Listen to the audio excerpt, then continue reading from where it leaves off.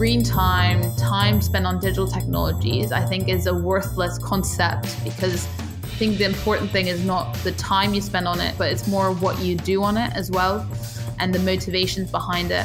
This is Parsing Science, the unpublished stories behind the world's most compelling science as told by the researchers themselves. I'm Ryan Watkins. And I'm Doug Lay. More screen time for teens linked to ADHD symptoms. Limiting children's screen time linked to better cognition. Too much screen time, too little horseplay for kids. Those are just some of the many headlines about the detrimental effects of kids' digital technology use and their well-being. But then there's this one. Screen time may be no worse for kids than eating potatoes. Today, in episode 47 from Parsing Science, we'll talk with the scientist cited in that last article, Amy Orben from the University of Oxford, about her research suggesting that the time kids spend staring at computer screens, video games, and smartphones may have almost no significant effect on their well-being. Here is Amy Orben. Hello, I'm Amy Orben. I'm currently at the University of Oxford, where I'm finishing off my PhD, which we call DPhil for no apparent reason.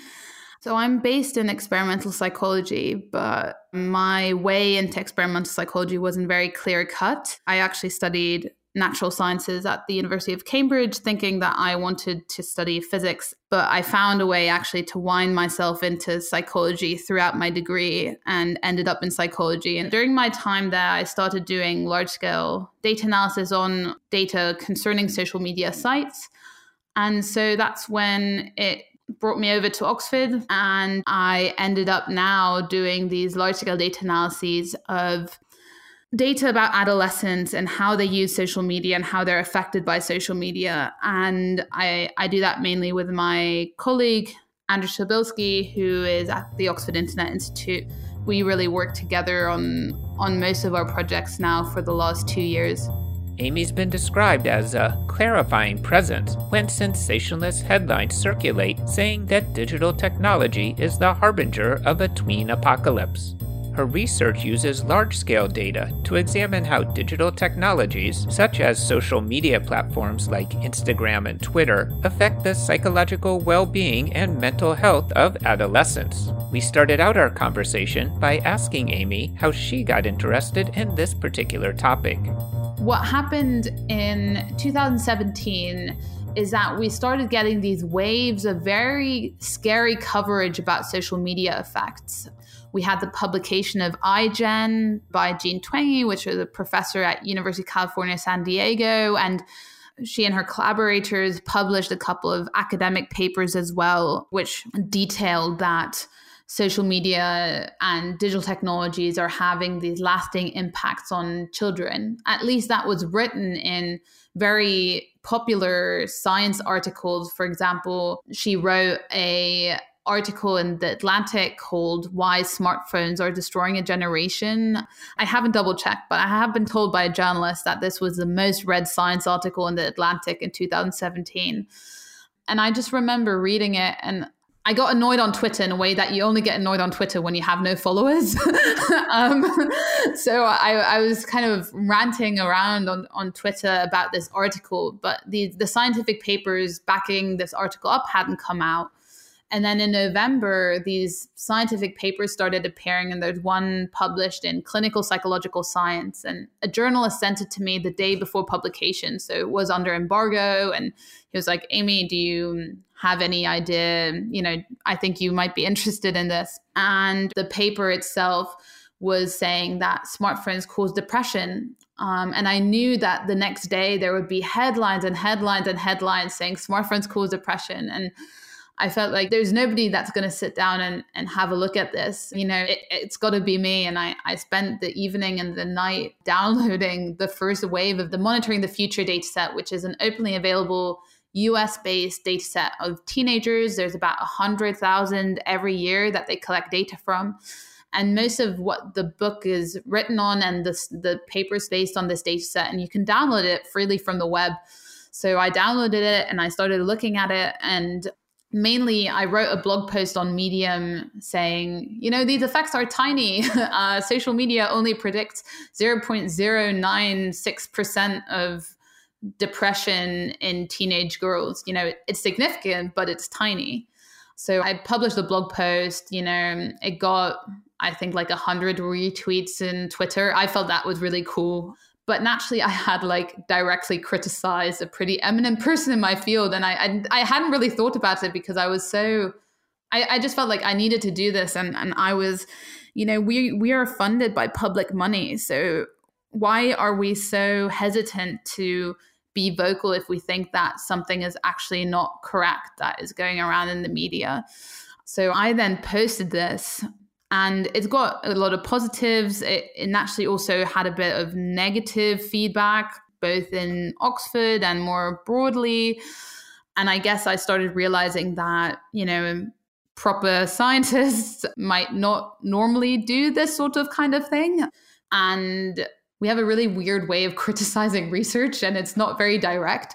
So I'm still very happy that I did all this. But I was asked by a young PhD student the other week, if I would do this again. And, at the moment when you're on the job market, you probably wouldn't. But I kept on toying with the data, and I started realizing that very small changes in the way that I set up the analyses caused quite big changes in the results that I would find. The effects of digital technologies on children's developing brains has drawn a lot of attention from scientists and journalists alike, with each article seemingly suggesting a definitive answer to the kinds of questions that most parents have about their kids' screen time.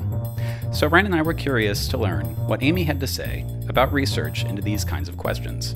Every day we hear about social media having some sort of effects on teenagers or on adults or on children. And one day it's that it's really, really negative, and the next day is that it's positive, or maybe there's no effect at all. And so there's a real confusion as to what is actually happening. How is this technological innovation affecting our society and the youngest and most vulnerable in our society?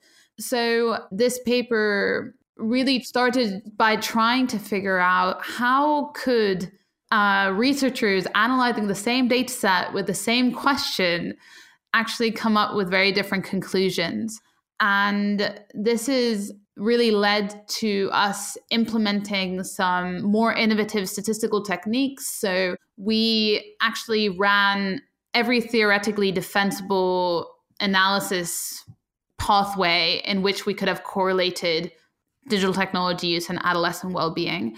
So this was over 3 different data sets in the US and the UK, and that led to up to 200,000 different statistical analyses being performed on one data set. And it really gives the scientists and the researchers a unique insight into how the way you would have analyzed the data could have changed what you'd found. So we ended up with a range of possible results scientists could have found analyzing the same data set with the same research question. So it was almost like simulating taking 200,000 scientists with subtly different biases and different histories and giving them the same data set and the same research question and seeing what they come up with. And so we found that actually, for example, you could have written probably 100,000 papers with negative effects, but then 50,000 with positive effects, or 50,000 with no effect at all. So that you say, oh, there wasn't any significant correlations. Over the past few years, there's been plenty of news about big data and what might be learned from the patterns that can be found in large data sets. The analysis of such data sets isn't without its risks and challenges, however. Doug and I were interested in hearing how Amy approaches the analysis of these kind of data. I often thought about data analysis like a sort of magnifying glass that I just put to my data and I then see what's in the data. But what the research shows and what we've naturally known, but I think what this paper visualizes is that data analysis can actually change what you then end up seeing in the data. So it's really important for us to think about how we can safeguard ourselves from different ways in which we could analyze the data.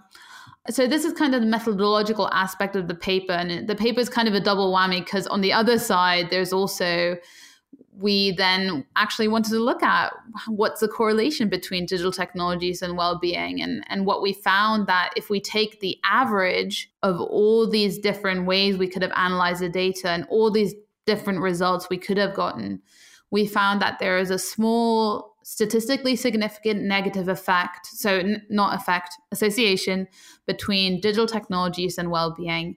But crucially, it's important to think about the effect size, because we're working with such large-scale data sets that even incredibly small effects in the data or correlations in the data become significant. So what we did to put the size of these associations into perspective was to compare them to other associations we had in these data sets. These data sets are incredibly rich. They're collected from hundreds of thousands of adolescents with loads of different variables. So we could actually look at, for example, what is the association between eating breakfast every morning and your well-being? And we found that association is actually really positive. And the association between taking drugs and well-being is negative. And the digital technology use association is negative, but it's a lot smaller than either of these other associations. And it's so small that it's pretty near the association between eating potatoes and well-being or wearing glasses and well-being, which are both negative and statistically significant. But we wouldn't be investing millions of dollars into making sure that children wear less glasses at school or eat less potatoes. So it's almost a satire, this kind of part of the paper, but it's really trying to highlight that just because an effect is statistically significant doesn't mean it's practically significant. And these two different ways of thinking about the data are almost orthogonal, statistical significance versus practical significance. In 1941, the Argentine writer and poet Jorge Luis Borges penned a short story titled The Garden of Forking Paths, which describes a world in which all possible outcomes of an event occur simultaneously, with each one leading to further proliferations of possibilities. More recently, Andrew Gelman, a statistics professor at Columbia University, invoked the idea of Borges' forking paths as an analogy for the bias that may sneak into research studies through the small decisions made by scientists as they progress through their work. But how can these unique paths influence a researcher's science? Amy explains. So, for example, if I'm a researcher trying to figure out the correlation between digital technologies and well-being, I might start walking down this garden and I come to the first decision I have to make. And that might be, how do I even define well-being? And I have these data sets where there's probably up to 25 different questions that could be used to define well-being. And some of them come from predefined scales, others don't. If I look at the past literature, people have been selectively picking and choosing what they want to use to measure well-being. So we can't even use past literature to guide us. And so we're at this fork in this garden needing to make a decision how to define well-being in our analysis. For example, if I would now already be working with the data, I might have a look, what happens if I define it in this way? And if the results don't really make sense or they're not very clean, I might try it a different way and I might try it another way.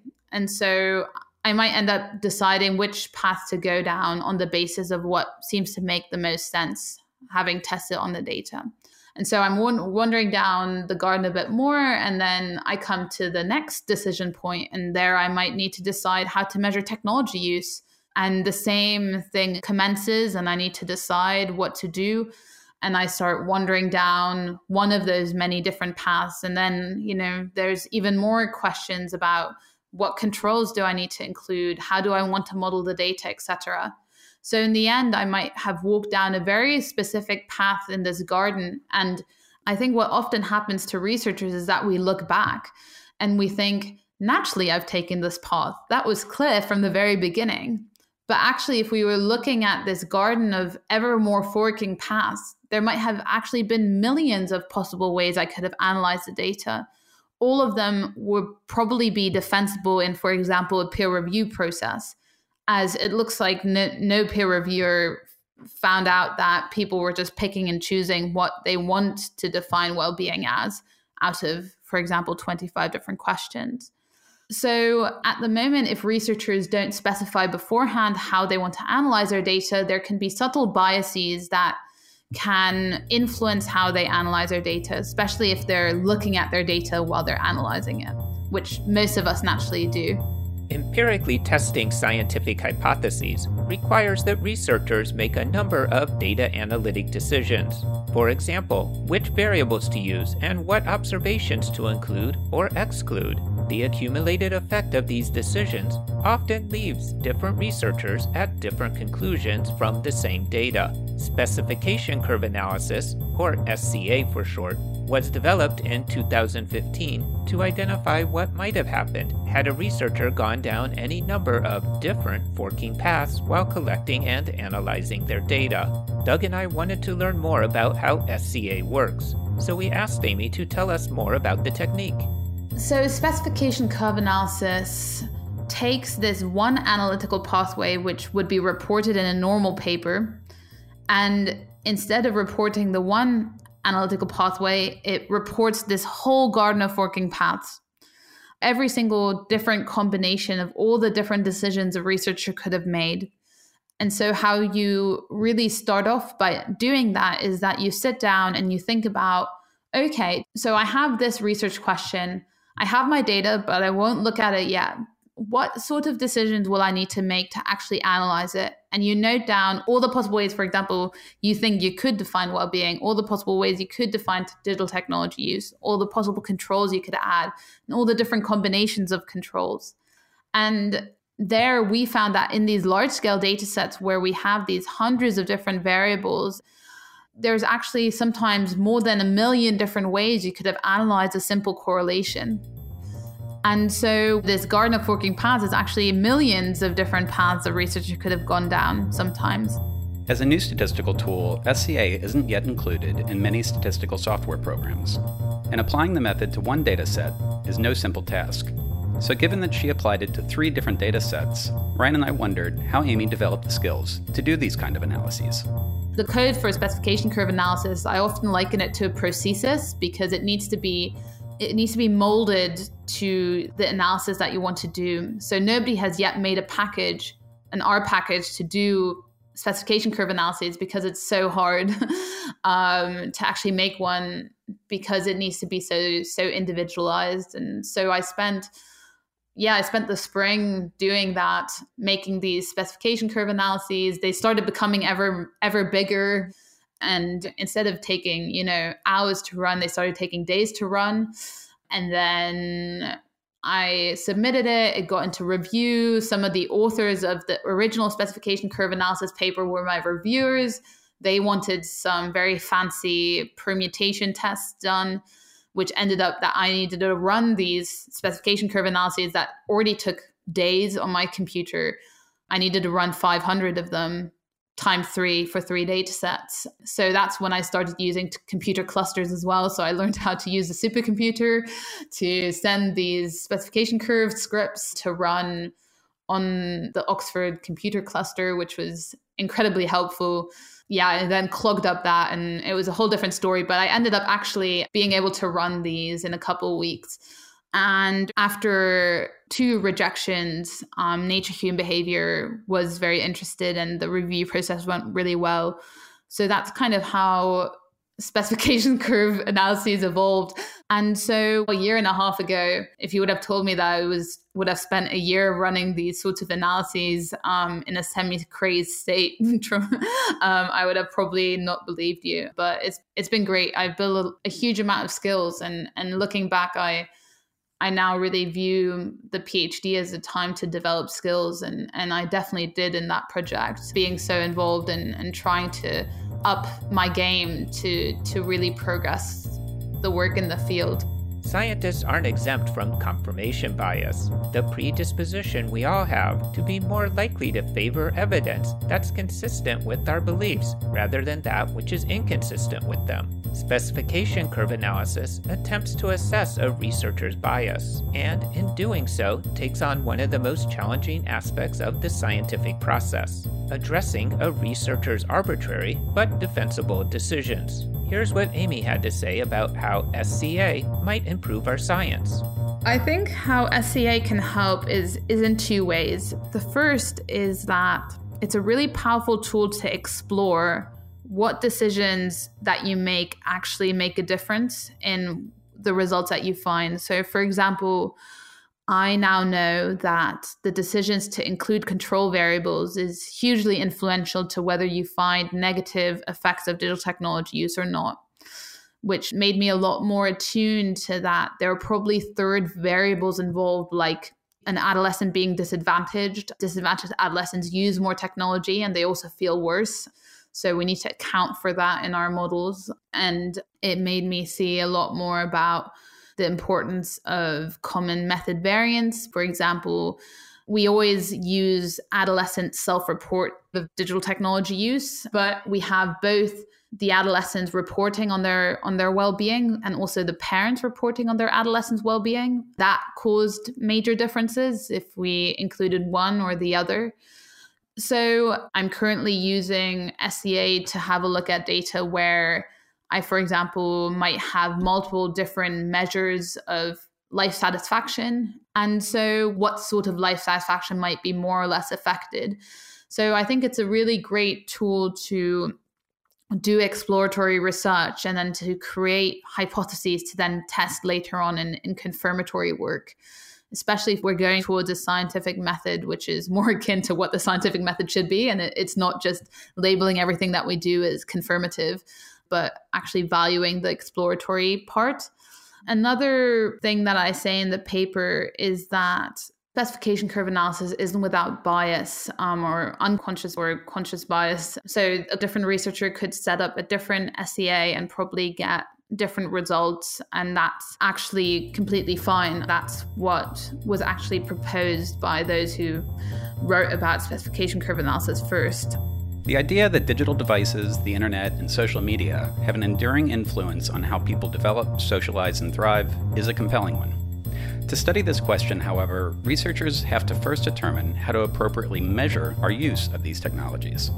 Since Amy was analyzing data from across 3 large-scale data sets, Ryan and I were curious how she approached defining what counts as technology use.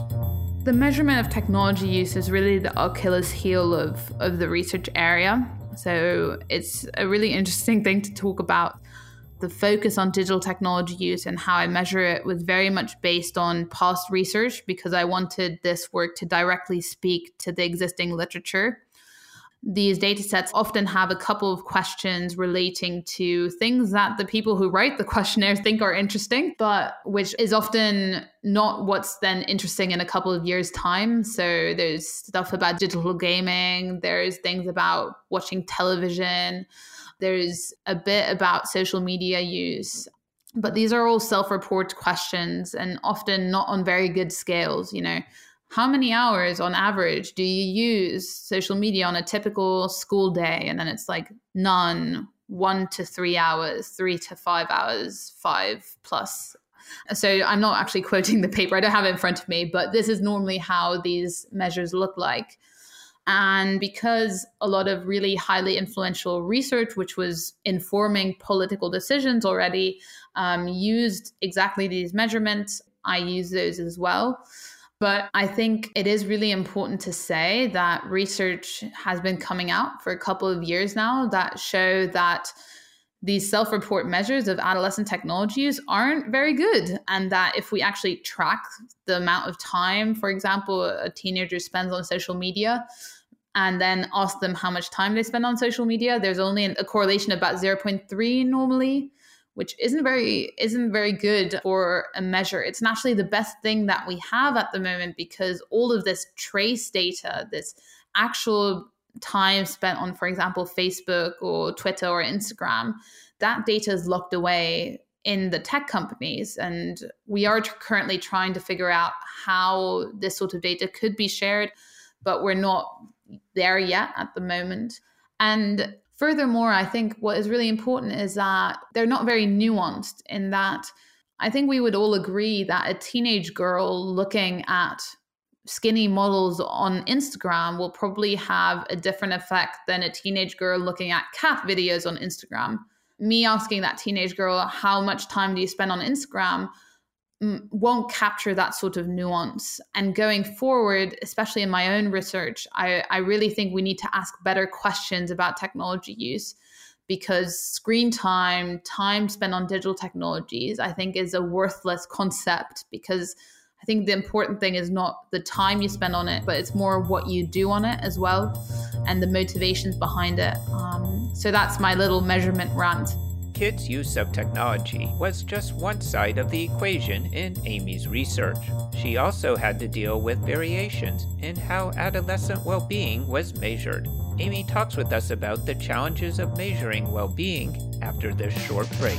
This episode is sponsored by We Share Science. When researchers are curious about what is happening in science, they go to We Share Science to explore video abstracts uploaded by other researchers.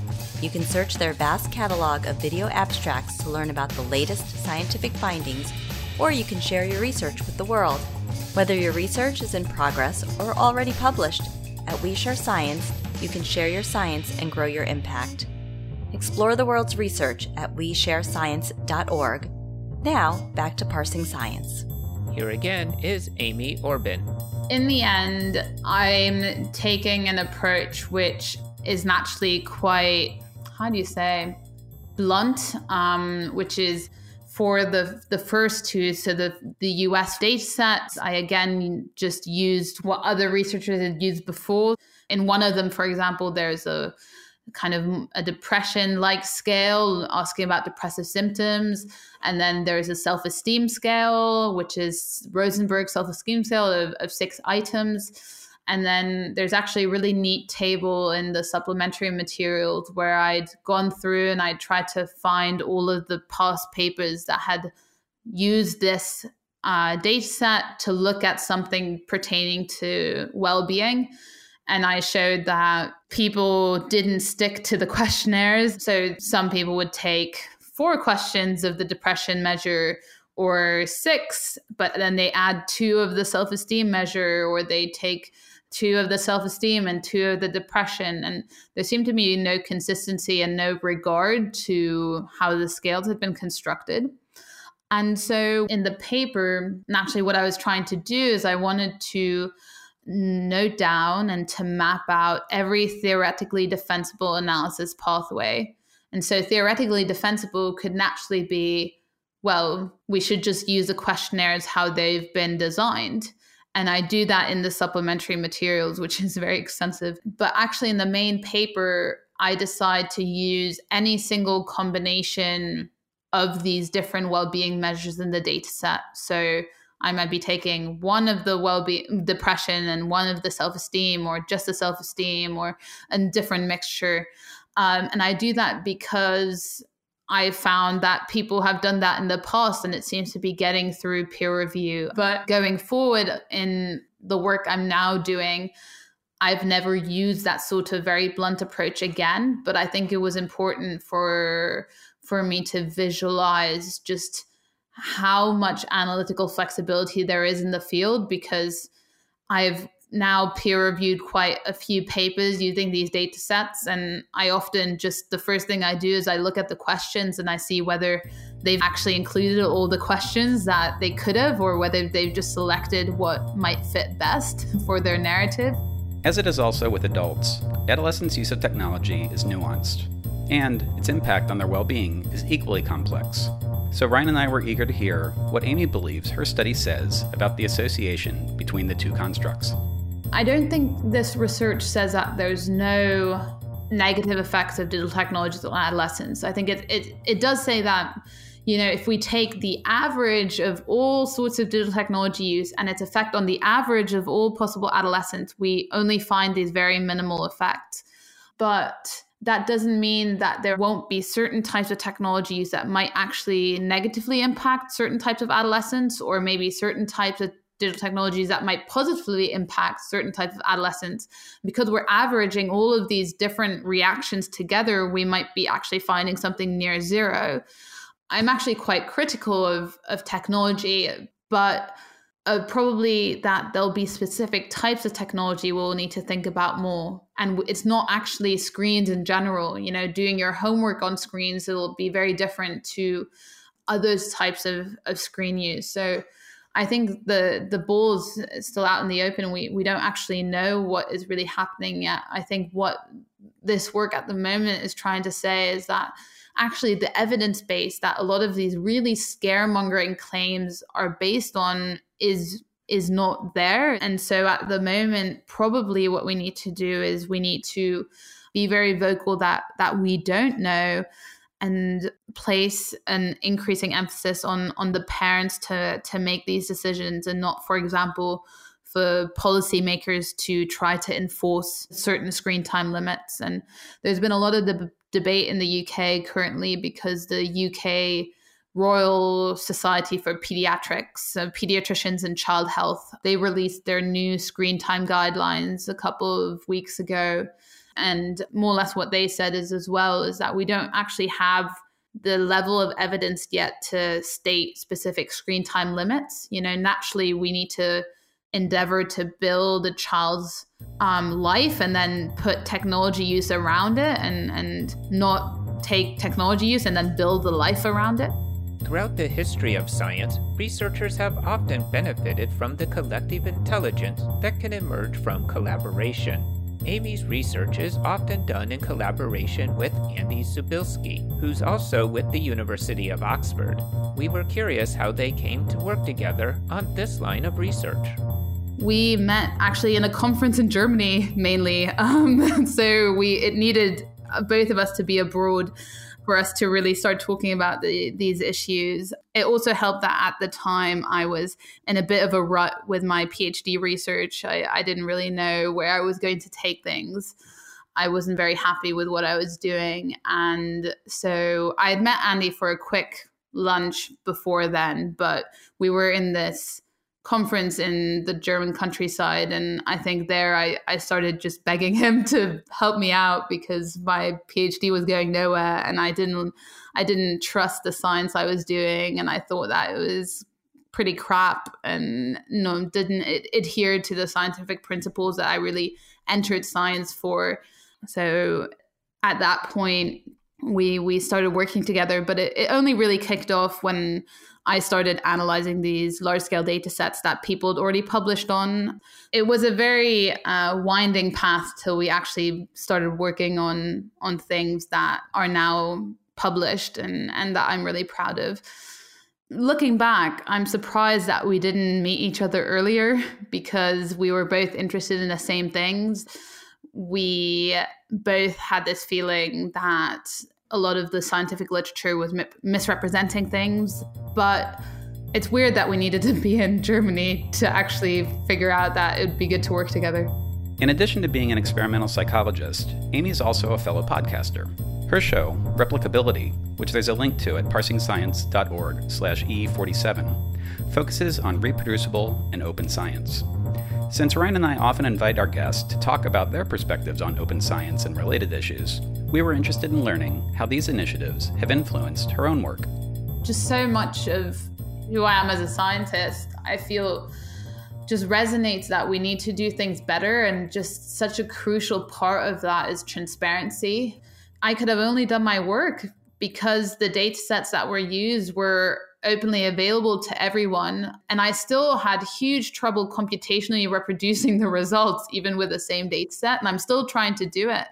And I've been trying to get the actual data sets the researchers used. So naturally, I think that they got uploaded to SPSS and then they made some variables. And I can't figure out how those variables were made. We still haven't computationally reproduced quite a lot of the research using the same data sets. So yeah, transparency is so key. And I think we need to justify everything in our papers. And at the moment, we're just cutting corners. But once we actually start justifying all of these different decisions, we'll do a lot better science, not just because we'll have to think about it before we do it, but also because others can then reconstruct your research, can properly criticize, etc. And naturally you feel vulnerable making things transparent. But then I think if people do find errors, then at least you're helping the scientific literature, and it can be seen as an honest mistake, and you can actually action it and make sure it's better. And I think the last thing about open science is that when I started doing it, I felt like I was shooting myself in the foot. It took a year for this paper to emerge. Everybody else around me seems to just be getting on with things.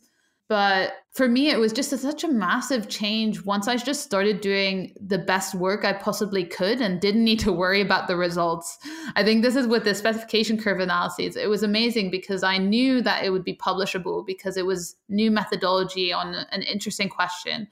And whatever result came out, I knew it would be okay. And so I didn't even worry about the results. I was just trying to do my best. But for me, that was such a massive step change. You know, in the time I was in Germany, I was applying for jobs outside of academia. And then the moment I started actually being able to learn and do the best possible work and not think about the story, I actually became more and more attached to being an academic. Because I think most of the people who start in academia start because we want to figure out part of the truth, or we at least want to help society figure out more things going forward. You know, we'll have mistakes and we'll have setbacks, but looking back on our academic careers, we'll hopefully have one or two things which we actually contributed. So as a grad student, I think I felt like I was actively harming my career, but now at the end of my grad studies, it was really what changed it and actually made me stay and gave me the collaborators who are so supportive to everything I do and all the networks. So there's just, I could fill you 2 hours of just a positivity about open science in a lot of different ways. That was Amy Orban discussing her article, The Association Between Adolescent Wellbeing and Digital Technology Use, which she published with Andy Cybulski on January 14th, 2019 in the journal Nature Human Behavior. You'll find a link to their paper at parsingscience.org/E47, along with bonus audio and other materials we discussed during the episode.